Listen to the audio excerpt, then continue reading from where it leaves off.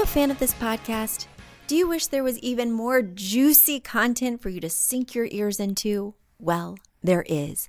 You can become a premium member of this podcast for $5.99 a month and get full access to an archive of over 50 bonus episodes. Additionally, we release a bonus episode every single month. That's a ton of extra content, including my personal interior design diaries, extra tips, my talking about trends, and so much more. Additionally, you'll be keeping us on the airwaves each and every week because your premium membership money goes directly back to making this podcast amazing.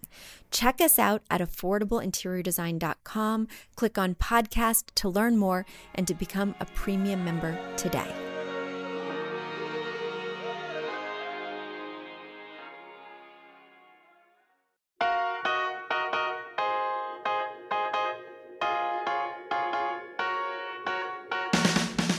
You don't need a high-end designer or a lot of money to get a luxe look. Be your own interior designer. This is Affordable Interior Design, the podcast. Here's your host, Betsy Helmuth.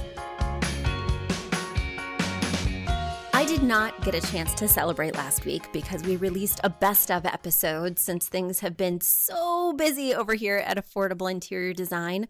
Gloriously busy, but very busy. And I missed it. I missed our 200th show, and I want to celebrate with you today. Happy 200th show, Big Design Small Budget, in celebration of this big milestone, 4 years of podcasting, 200 episodes later. In celebration of this, we are making some changes to the podcast. You may notice that things are starting to sound a little bit different. You may notice that we are changing the title to just Affordable Interior Design. Yep, I'm shaking things up just a little bit. What's a tiny shake? You may have also noticed that we have had a lot of interview episodes lately, and so I have not been able to get to your delicious design questions. Well, they have been piling up in the inbox, and I have so many that I want to get to, especially because you guys probably need my help in a somewhat timely fashion. I am devoting today's episode to diving back into the mailbag and responding to those burning design dilemmas. Without further ado, I've celebrated long enough. Let's dive right in. My first question comes from Renee. Renee writes, "Hi Betsy, your tips helped us get a living room we all enjoy, and it's helped especially to have confidence with large purchases like our Macy's sectional. Now our new puzzle is that we have an extra bedroom, and it will soon not be extra when the little brother or sister arrives. My husband works from home 1 day a week, and we use our printer. We'd like to let my parents stay with us, and we also need to get the TV out of the bedroom. What are your best NYC smaller spaces tips so that we can do this on a couple $100? Renee." Renee, I don't have a clear idea of this scope of work, but we know how it is to have an apartment that's bursting at the seams when rooms need to be multifunctional, especially in New York City when real estate is at a premium. One thing that I love to do is I love to put printers in closets. Now, that necessitates a closet having an outlet or having a gap at the bottom underneath the door where you could run an extension cord. But for babies, it's very important because so many of my clients want to fuse their home office with a nursery functionality. And I just don't advise it because that technology, like a printer, like a computer, it lets off energy. And this energy is not conducive to sleep, which is why people suggest that you don't put a desk in the bedroom. That's not always possible, but you do want to minimize that electronic energy as much as possible, especially in a space where you're hoping that the person resting in there gets some sleep. And I know you're going to want this baby to sleep. I would recommend putting that printer in the closet where you can shut the door and kind of block out those electro waves. Another thing that you could do to make this more multifunctional is that you could get a futon or a day bed instead of a sofa bed. That is typically much cheaper. And the functionality there is nice because you can also use it just like a sleeper sofa, where it can be a sofa. You can cuddle up with the little one if you want to have story time. I think a day bed is a really good 2-in-1. The problem with the day bed is it's typically just a twin, whereas if you went with a futon, you could get 2 people on there for the grandparents coming to stay. So that is probably a better option and pretty economical, even though it's going to be more than a couple $100, especially because you're going to want a comfortable futon. You could, of course, have an air mattress, and that would meet your price requirements, especially if it's somewhat irregular that the grandparents are coming to stay. But it's hard to put that away each day. And as the baby grows and becomes a toddler, having an air mattress in his or her room may be an enticement to play on it, to mess up the covers. A futon can be better because you could just click and clack it shut, and then the room can function as that regular old kid's room and not be in the kid's way when the parents are over. Those are my tips, considering that your puzzle is, to me, a little bit vague, because it sounds like you might also be wanting to put the TV in here, which, as you might guess, would be a recommendation for me against that because of the electronic energy. We don't want it to impact the baby's sleep. And of course, later when the baby knows what that big black rectangle is, we don't want them to be excited to watch cartoons all the time. Let's get to my next question, which comes from Jackie. Jackie writes, "Hi, Betsy. I have binged all your podcast episodes over the past couple of weeks, and I could really use your help, especially because you have a background as a painter. In 1 month, I will move from my studio apartment to a cozy multi-room apartment that I want to use as both a living space and a painting and sewing studio. My question is about layout. Since this new apartment has multiple small rooms, I would love to keep my studio space separate from my sleeping, living, and relaxing space. However, I'm having trouble deciding what room should be dedicated to what. My first thought was to use the larger 9x10 room with more natural light as my studio, and the smaller 9x9 bedroom. But I worry that this would feel cramped because I do have a queen bed. However, if I put the studio in the darker, smaller room, I worry that it will not be inviting and I will be less motivated to work. There is also a weird extra 5x6 room with a window that I would like to put to good use. I am very eager to have a space to spread out and make my art, but I also want space to recharge. It would also be nice to have a sofa or a place that is comfortable to entertain in, but I'm not sure that this apartment can accommodate all of these things at once. I need a queen bed, a 3x5 sewing table, an easel, and storage for all my supplies and old artwork. More generally, do you have advice for making an art studio or any workspace efficient, inviting, and organized? I've attached a floor plan and a couple of photos. Sorry about the clutter. They are downloaded from the real estate ad. Thanks and best wishes, Jackie." Jackie, I have lots of opinions. First things first, if you know there is a room that will not be functional for you to work in, you mentioned because it's dark, it doesn't get natural light, you're never going to be motivated to be in there. Well, we can just go ahead, and my favorite way to design is by process of elimination. So we can go ahead and eliminate that room as the studio room. It's not going to work, right? So that smaller 9x9 room will not be the studio room. I think that's the perfect room for the bedroom. And even though your bed, your queen bed, will fit tightly in there, I love small spaces as bedrooms. Instead of thinking tight, think cozy. You can really turn that space into just that decadent sleeping room. As long as you maybe even just have a wall-mounted shelf to use as a nightstand, you could just drop a mattress in there and make it your little Shangri-La. You could make a canopy on the ceiling to further emphasize that cozy cocoon-like space. You could top the bed with lots of pillows or a really fluffy duvet to make it feel decadent, to make it feel like you're not compromising on a really yummy bedroom space. Then use that larger 9x10 room that gets so much beautiful natural light for both that living and entertaining and also studio space. Now, I know as a painter, as a former painter myself, and then of course you're also a seamstress, that you're going to want to put those sewing supplies and painting supplies somewhere. And I think that smaller 5x6 room is the perfect space to house shelving that has bins, that maybe has paints, maybe has threads, maybe has larger bins for fabrics. That sounds like the ideal storage room because frankly, not a whole lot else is going to fit with you and your body in there. I could see you filling it up with those those old pieces of artwork. You could even just hang them on the wall and really maximize the floor space for shelving and other storage systems. That's what I see. And that way, when you are using that larger room, the living room, as also the studio space, you can keep it pretty clean and uncluttered because all the storage items, all the paints that you aren't immediately working with, all the supplies you're not using for that day's project can live in that other small room. So maybe when your friends are over, it's just a display piece, that easel, to show off your latest piece, but it doesn't look like you're working there every day. And also leaves more room for you to put out a cheese plate for your friends or a tray with cocktails. I think that is going to be just the thing.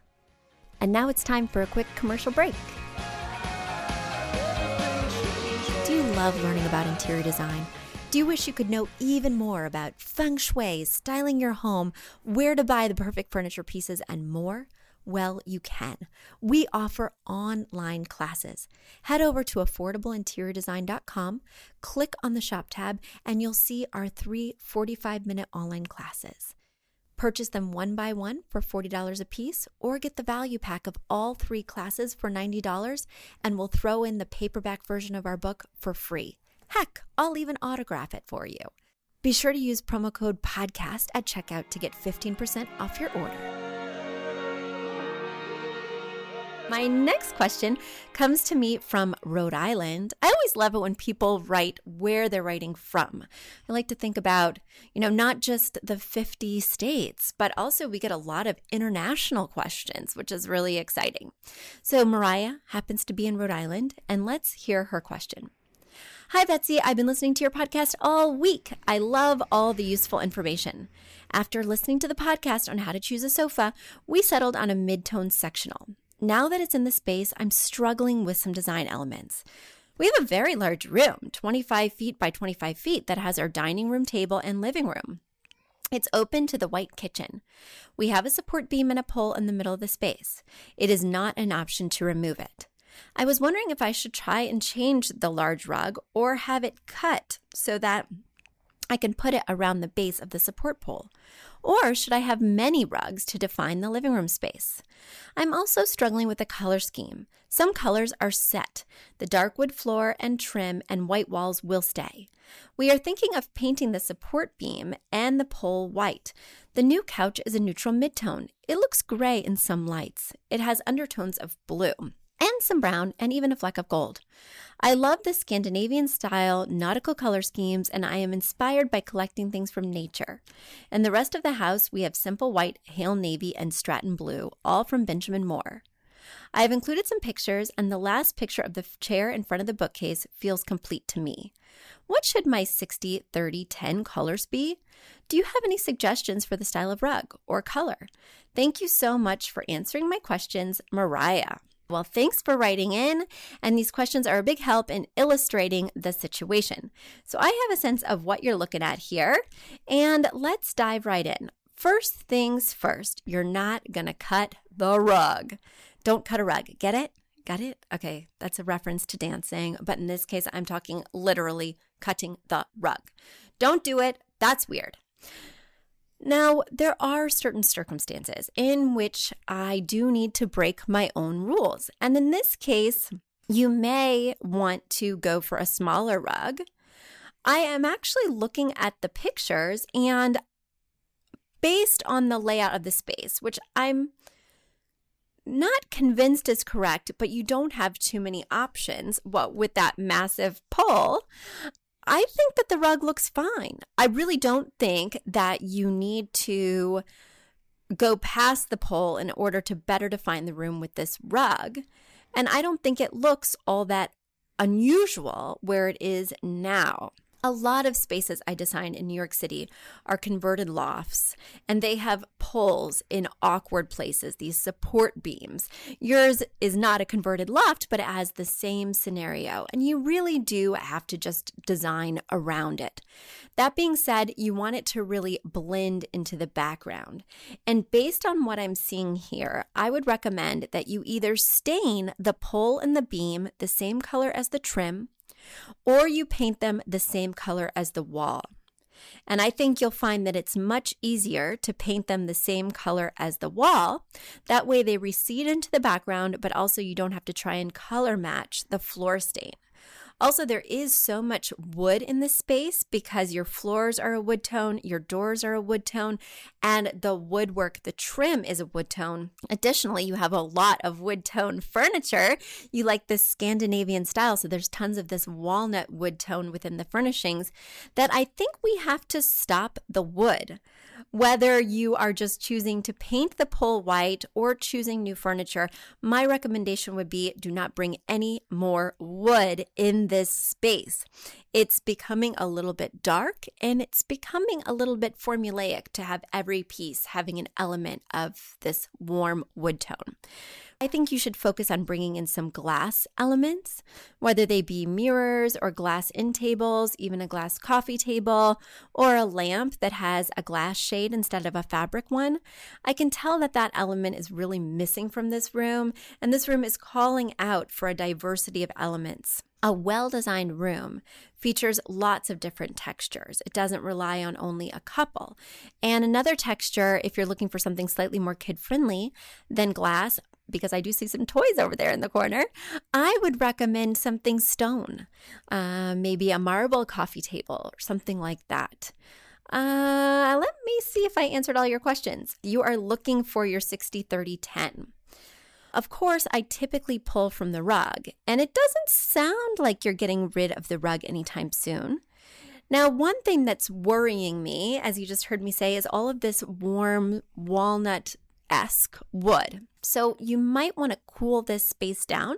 I'm really glad that you chose a gray sofa because that's automatically cooling the space down. But you may want to think in terms of accent colors of bringing in the tones from the rug that happen to be cool. I can see a vibrant aqua that would really work well against some of these warmer, almost reddish wood tones. And you could also play up maybe some of the wheat that looks to be featured in this rug. But I think that teal is not only going to make it feel really fresh and a bit more youthful, but it will also cool things off a little bit. I don't use the pillows that come with the sofa. It's too much of that same color, that same upholstery fabric.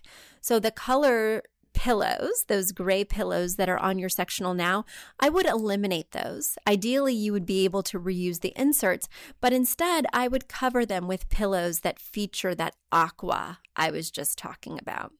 Isn't it fun? It's that easy. Guys, I love my job. Who doesn't like talking about buying new pillows? My last question for today comes from Katie. Katie writes, "Hello, Betsy. I hope you're well. I'm working on putting together a family room playroom combo, which is the lower level in my split level home. What I'm struggling with is the 60-30-10 of it all.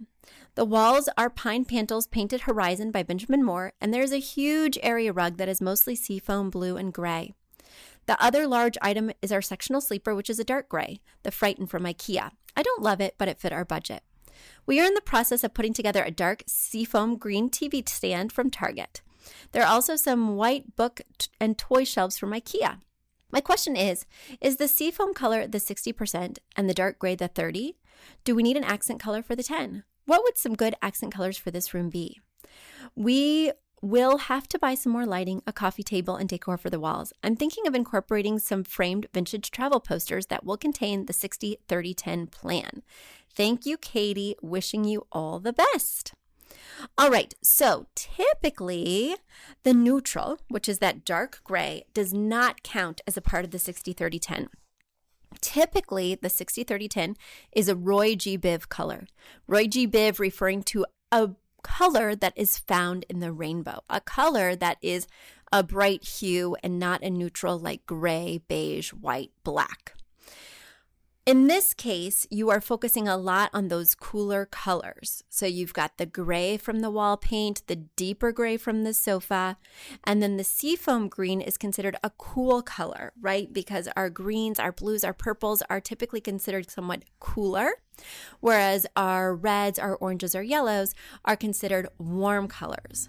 So I'm going to request and strongly suggest one of your 60-30-10 be a warm color, because otherwise it becomes somewhat like a theme room, all cool or all warm. And I will tell you, as somebody who has an all cool office, because I really wanted the colors to align with the logo for Affordable Interior Design, which is a gradated effect from teal to navy.